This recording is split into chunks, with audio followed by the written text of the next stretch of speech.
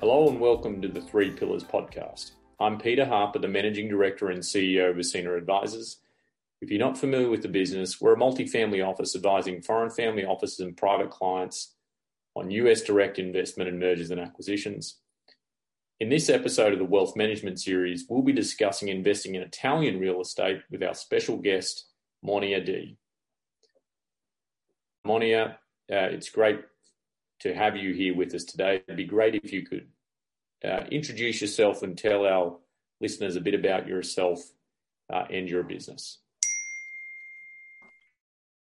Hello to everyone. My name is Monia di Guilmi. I am Italian and I have been working as an international real estate agent for the past 10 years. I founded Abruzzo Rural Property 9 years ago in 2012. And since then, we have been working with foreign clients from all over the world, mainly from US, to buy properties in Italy, especially in the central regions of Abruzzo and Molise. We are on the west coast of Italy. In the past few years, the international press and also many TVs like the BBC or the CNN have been broadcasting and talking about Abruzzo region. Abruzzo is considered the new Tuscany of Italy. And we have been helping clients to purchase their properties in this part of Italy. That's fantastic. A lot of our listeners are interested in learning about is just general information, right? For those folks out there that have been to Italy a number of times, maybe on vacation, and they've fallen in love with the region and they think they might like to buy real estate there. What is the sort of general process that, as they're kind of starting to try and educate themselves on different regions and what markets make sense for a lifestyle and maybe for investment, how do you generally start that process with your clients? Well, generally, the first thing to do is starting to look online and find the properties, obviously. If the client has no idea at all of where to buy in Italy, because Italy it's a big country, well, they can start looking at the map and decide if they prefer to buy in the north of Italy or in the center or in the south. The south and the north are two completely different parts of Italy. I would say the climate is different, the prices of houses is different. And this center is in between, so it's really a compromise. It's also very easy to travel to the north or to the south from the center of Italy. So when the clients have started to go online and find suitable properties, what is possible to do is to start to contact real estate agents. It's important to find an English-speaking agent because obviously unless the buyer doesn't speak Italian, it will be hard to communicate. And it's also important to find a trustworthy agent. And then the negotiation will start. So through your agent, you can start a negotiation on the price of the house you have selected. Usually here in Italy, the prices of houses are negotiable. So it's possible to try to place an offer and see how far it can get. And then the process is to buy a house is usually 3 or 4 months. And when your offer has been accepted, we start to work on what is called the preliminary contract. The preliminary contract is a pre-agreement where the buyer and the sellers states all the terms and conditions of the sale or purchase for the buyer. It's very important to know that the preliminary agreement is a binding document, it's a binding contract. The buyer is required to pay a deposit that is usually 10% of the price of the property. And if he pulls out, he will lose his deposit. So it's very important to understand this point. In case the seller pulls out, he has to pay double the deposit. Many clients we deal with felt a little bit uncomfortable to send a deposit, but this is how it works in Italy. And the preliminary contract, it's an official document because it's registered at the tax agency. Your broker for you or yourself, if you are physically in Italy, can register this contract, and so it's something official. After usually 2 or 3 or 4 months in some cases from the signing of the preliminary contract, it's possible to complete the purchase in front of a notary. Here in Italy, to buy a house, you have to sign in front of a notary. You don't need a lawyer like in the US or in the UK, but you will need a notary. A notary in Italy is a public official, so he works for the government, but in the cases of property transactions, he works for the buyer. The buyer pays the notary. The notary has a university degree in law and then a further specialization in purchase matters. It's important, if you don't speak Italian, that you find an English-speaking notary to address all the questions in English. Your broker should be able to provide the details of some English-speaking notary. It's also important that you find an English-speaking notary because at the end, when you will have to transfer the money for your house, you will send the money to the escrow account of the notary. If you decide that you don't want to transfer the money to the escrow account of the notary, you can come to Italy, open a bank account, transfer your money from your US account to your Italian bank account, and then you can issue bank checks for the sellers. This is really super helpful. So just to recap, you're saying that the only role of attorneys or advocates in this process is really in the notary section, right? So when someone gets set up, they're working with you, they've found a property, they're negotiating, and they're signing off on this preliminary contract that's binding, do they involve attorneys at that legal representatives at that stage, or normally when they're going to the final stage that they're dealing with attorneys? What's the general practice?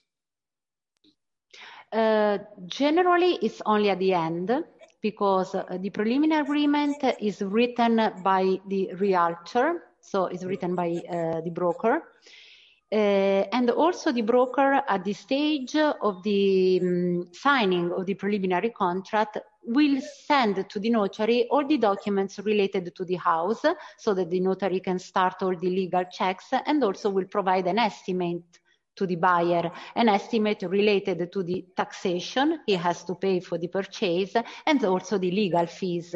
So before committing with the signing of the preliminary contract, the buyer already has a complete knowledge of all the costs involved in the purchase. Okay, so the buyer, you're paying some notary fee. What percentage of the transaction do you have to pay in taxes? It's not a percentage of the price of the property, but it's a percentage of the assessed value of the property. It might seem difficult, but it is not, because every house and even every plot of land in Italy has an assessed value, a value that the government has given to that property in order to calculate taxes. This is for obvious reason, because a property can be sold or purchased at any price. The government doesn't charge the taxation according to the price you pay, but in accordance to the assessed value. So, for example, you can buy a house that is on the market for $200,000, and you can place an offer and buy it for $150,000. The government will still charge the taxation according to the assessed value, not to the price you pay. So in Italy, if you buy as a main residency, so the house where you will spend 185 days a year, you will pay the 2%, approximately $600 a year, but it will obviously change according to the value of the house, the size of the house, and the location. So usually it's around $600, but it can be a little bit more or slightly less according to the house.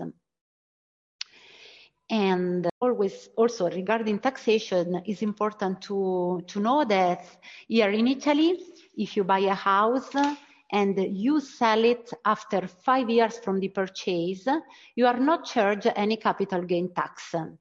So this is a great advantage if you decide to buy a property that it's low cost, so a property that maybe needs some restyling or some cosmetic works, and then you do the works, you enjoy the house for 5 years or even longer. You can even rent it. And after 5 years, if you resell the property at a higher price, you will not be charged any capital gain tax.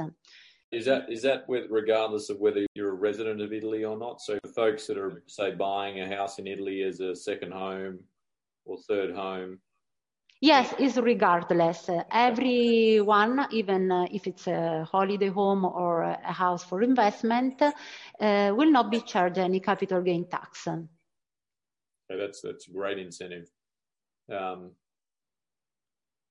think what I'm hearing is a lot of the things that you're putting out there that you're talking about is actually very similar to the US. So for the most part, in most states within the US, they're broker represented. I mean, some people will still have an attorney involved. There's no legal requirement to do that. And then you have this idea of the escrow agent that has some similarities to what you have as far as the notary, albeit that you generally find that the escrow agents in the US are far larger. And even when you talk about transactional tax, it's a regional thing, but there are a lot of counties around the US that will charge a percentage of the assessed value as far as a transactional tax, as well as your property tax. So then I think, there is a lot of similarities. We spoken to some other folks on this show about France, and it seems as though France has a lot more other differences. Maybe their challenges might represent challenges for American buyers. So, Monia, in your experience, then, given that it's not necessarily normal for buyers to have an attorney representing them, just how important is the role of the broker in the transaction, right? I imagine it is, it's a very critical relationship, because if you don't have that person who understands the nuances of the region as well as, things for foreign buyers, that's when you can maybe end up making major mistakes. I'd be interested to hear your view on that. Yes, obviously it's very important that the buyer is able to find a broker that is trustworthy and speak English. Here in Italy, there is a big difference in comparison with the United States. The broker represents the buyer, but also represents the seller. So the broker will have a portfolio of properties, and he will represent both the seller and the buyer, for the matter that the broker has to have all the documents related to a house that is selling.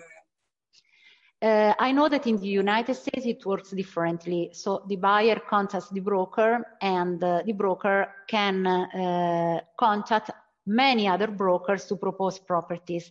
Here in Italy, this is possible, but usually the broker will propose the houses of its own portfolio.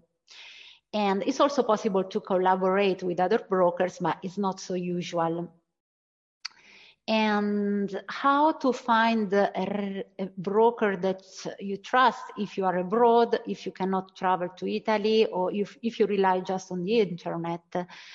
I think that now it's possible to find a broker checking the reviews.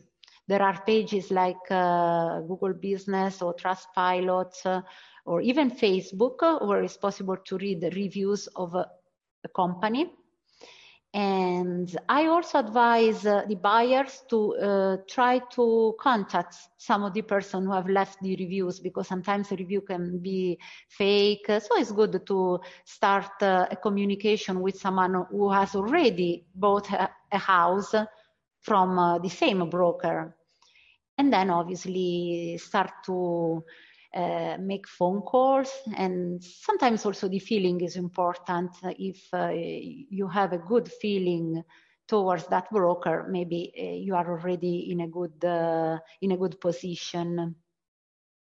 And we had in the past couple of years, we had many clients from US that bought remotely. So they just had a video tour on WhatsApp, so a video call, and they bought their houses without coming to see the houses, just through a video call. This might sound a bit crazy or a bit uncommon, but they did.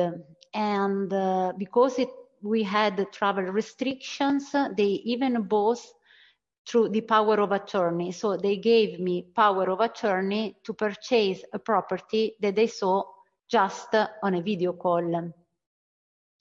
And this summer, US clients started to travel again to Italy, and they saw their houses and they were all happy. So I think, yes, it's important to find the broker that you really trust when you are buying abroad. And Monia, just to close, I think it'd be great just to hear your predictions for the market. I mean, is it a hot market at the moment for Italian real estate? Are prices going up? What regions do you see that are where people are excited about them the most? What's your prediction, and what do you think? Where do you think prices and the market generally is going to go over the next 12 months? Well, I think there isn't a big difference amongst regions. Prices have dropped of approximately 8% in the last couple of years. So now we hope that prices will start to increase a little bit. And the economy started to be better in summer 2021, so probably prices will start to increase a little bit. So the difference was that while the price of the houses started to drop, the prices of houses for rent for tourist renters, so in tourist location, close to the beach, close to the mountains, summer houses or winter houses, those prices have a rise of the 30%. Probably because during COVID, we couldn't travel abroad, or many Europeans couldn't travel in places like Mexico or Thailand, and they came to Italy. So now I think buy a house that you can rent to tourists is a good opportunity, because it's a good moment to buy, because prices are still low and rentals have increased a lot.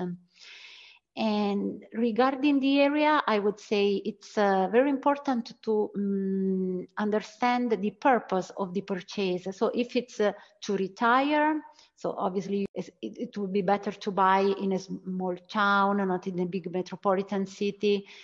And if it's a house to rent for holiday, so an investment, it's nice to find some location that it's known but not too expensive. Like, for example, Tuscany, everyone knows Tuscany, but the prices are so high, even now, even with COVID, that maybe it's better to find a region that is not so famous and can provide better opportunities. I would say like Abruzzo, also because it's considered the new tourist destination. The prices of properties close to the beach tend to be high in comparison with prices of houses a little bit more inland, let's say 30 35 minutes drive from the beach. And where to buy is always a matter of also budget. And if the client has a unlimited budget, he can buy obviously everywhere. If the budget is limited, it's obviously good to find some buyer's market. Brilliant. Well, Monia, thank you very much for taking the time to join us today and give us insight into Italian real estate. For any of our listeners, if you wish to learn more about Italian real estate or wealth management in general, visit our website, asinaadvisors.com. That is asinaadvisors.com. And thanks again. And for those hunting for Italian real estate, happy hunting. Thank you, and thank you for the podcast.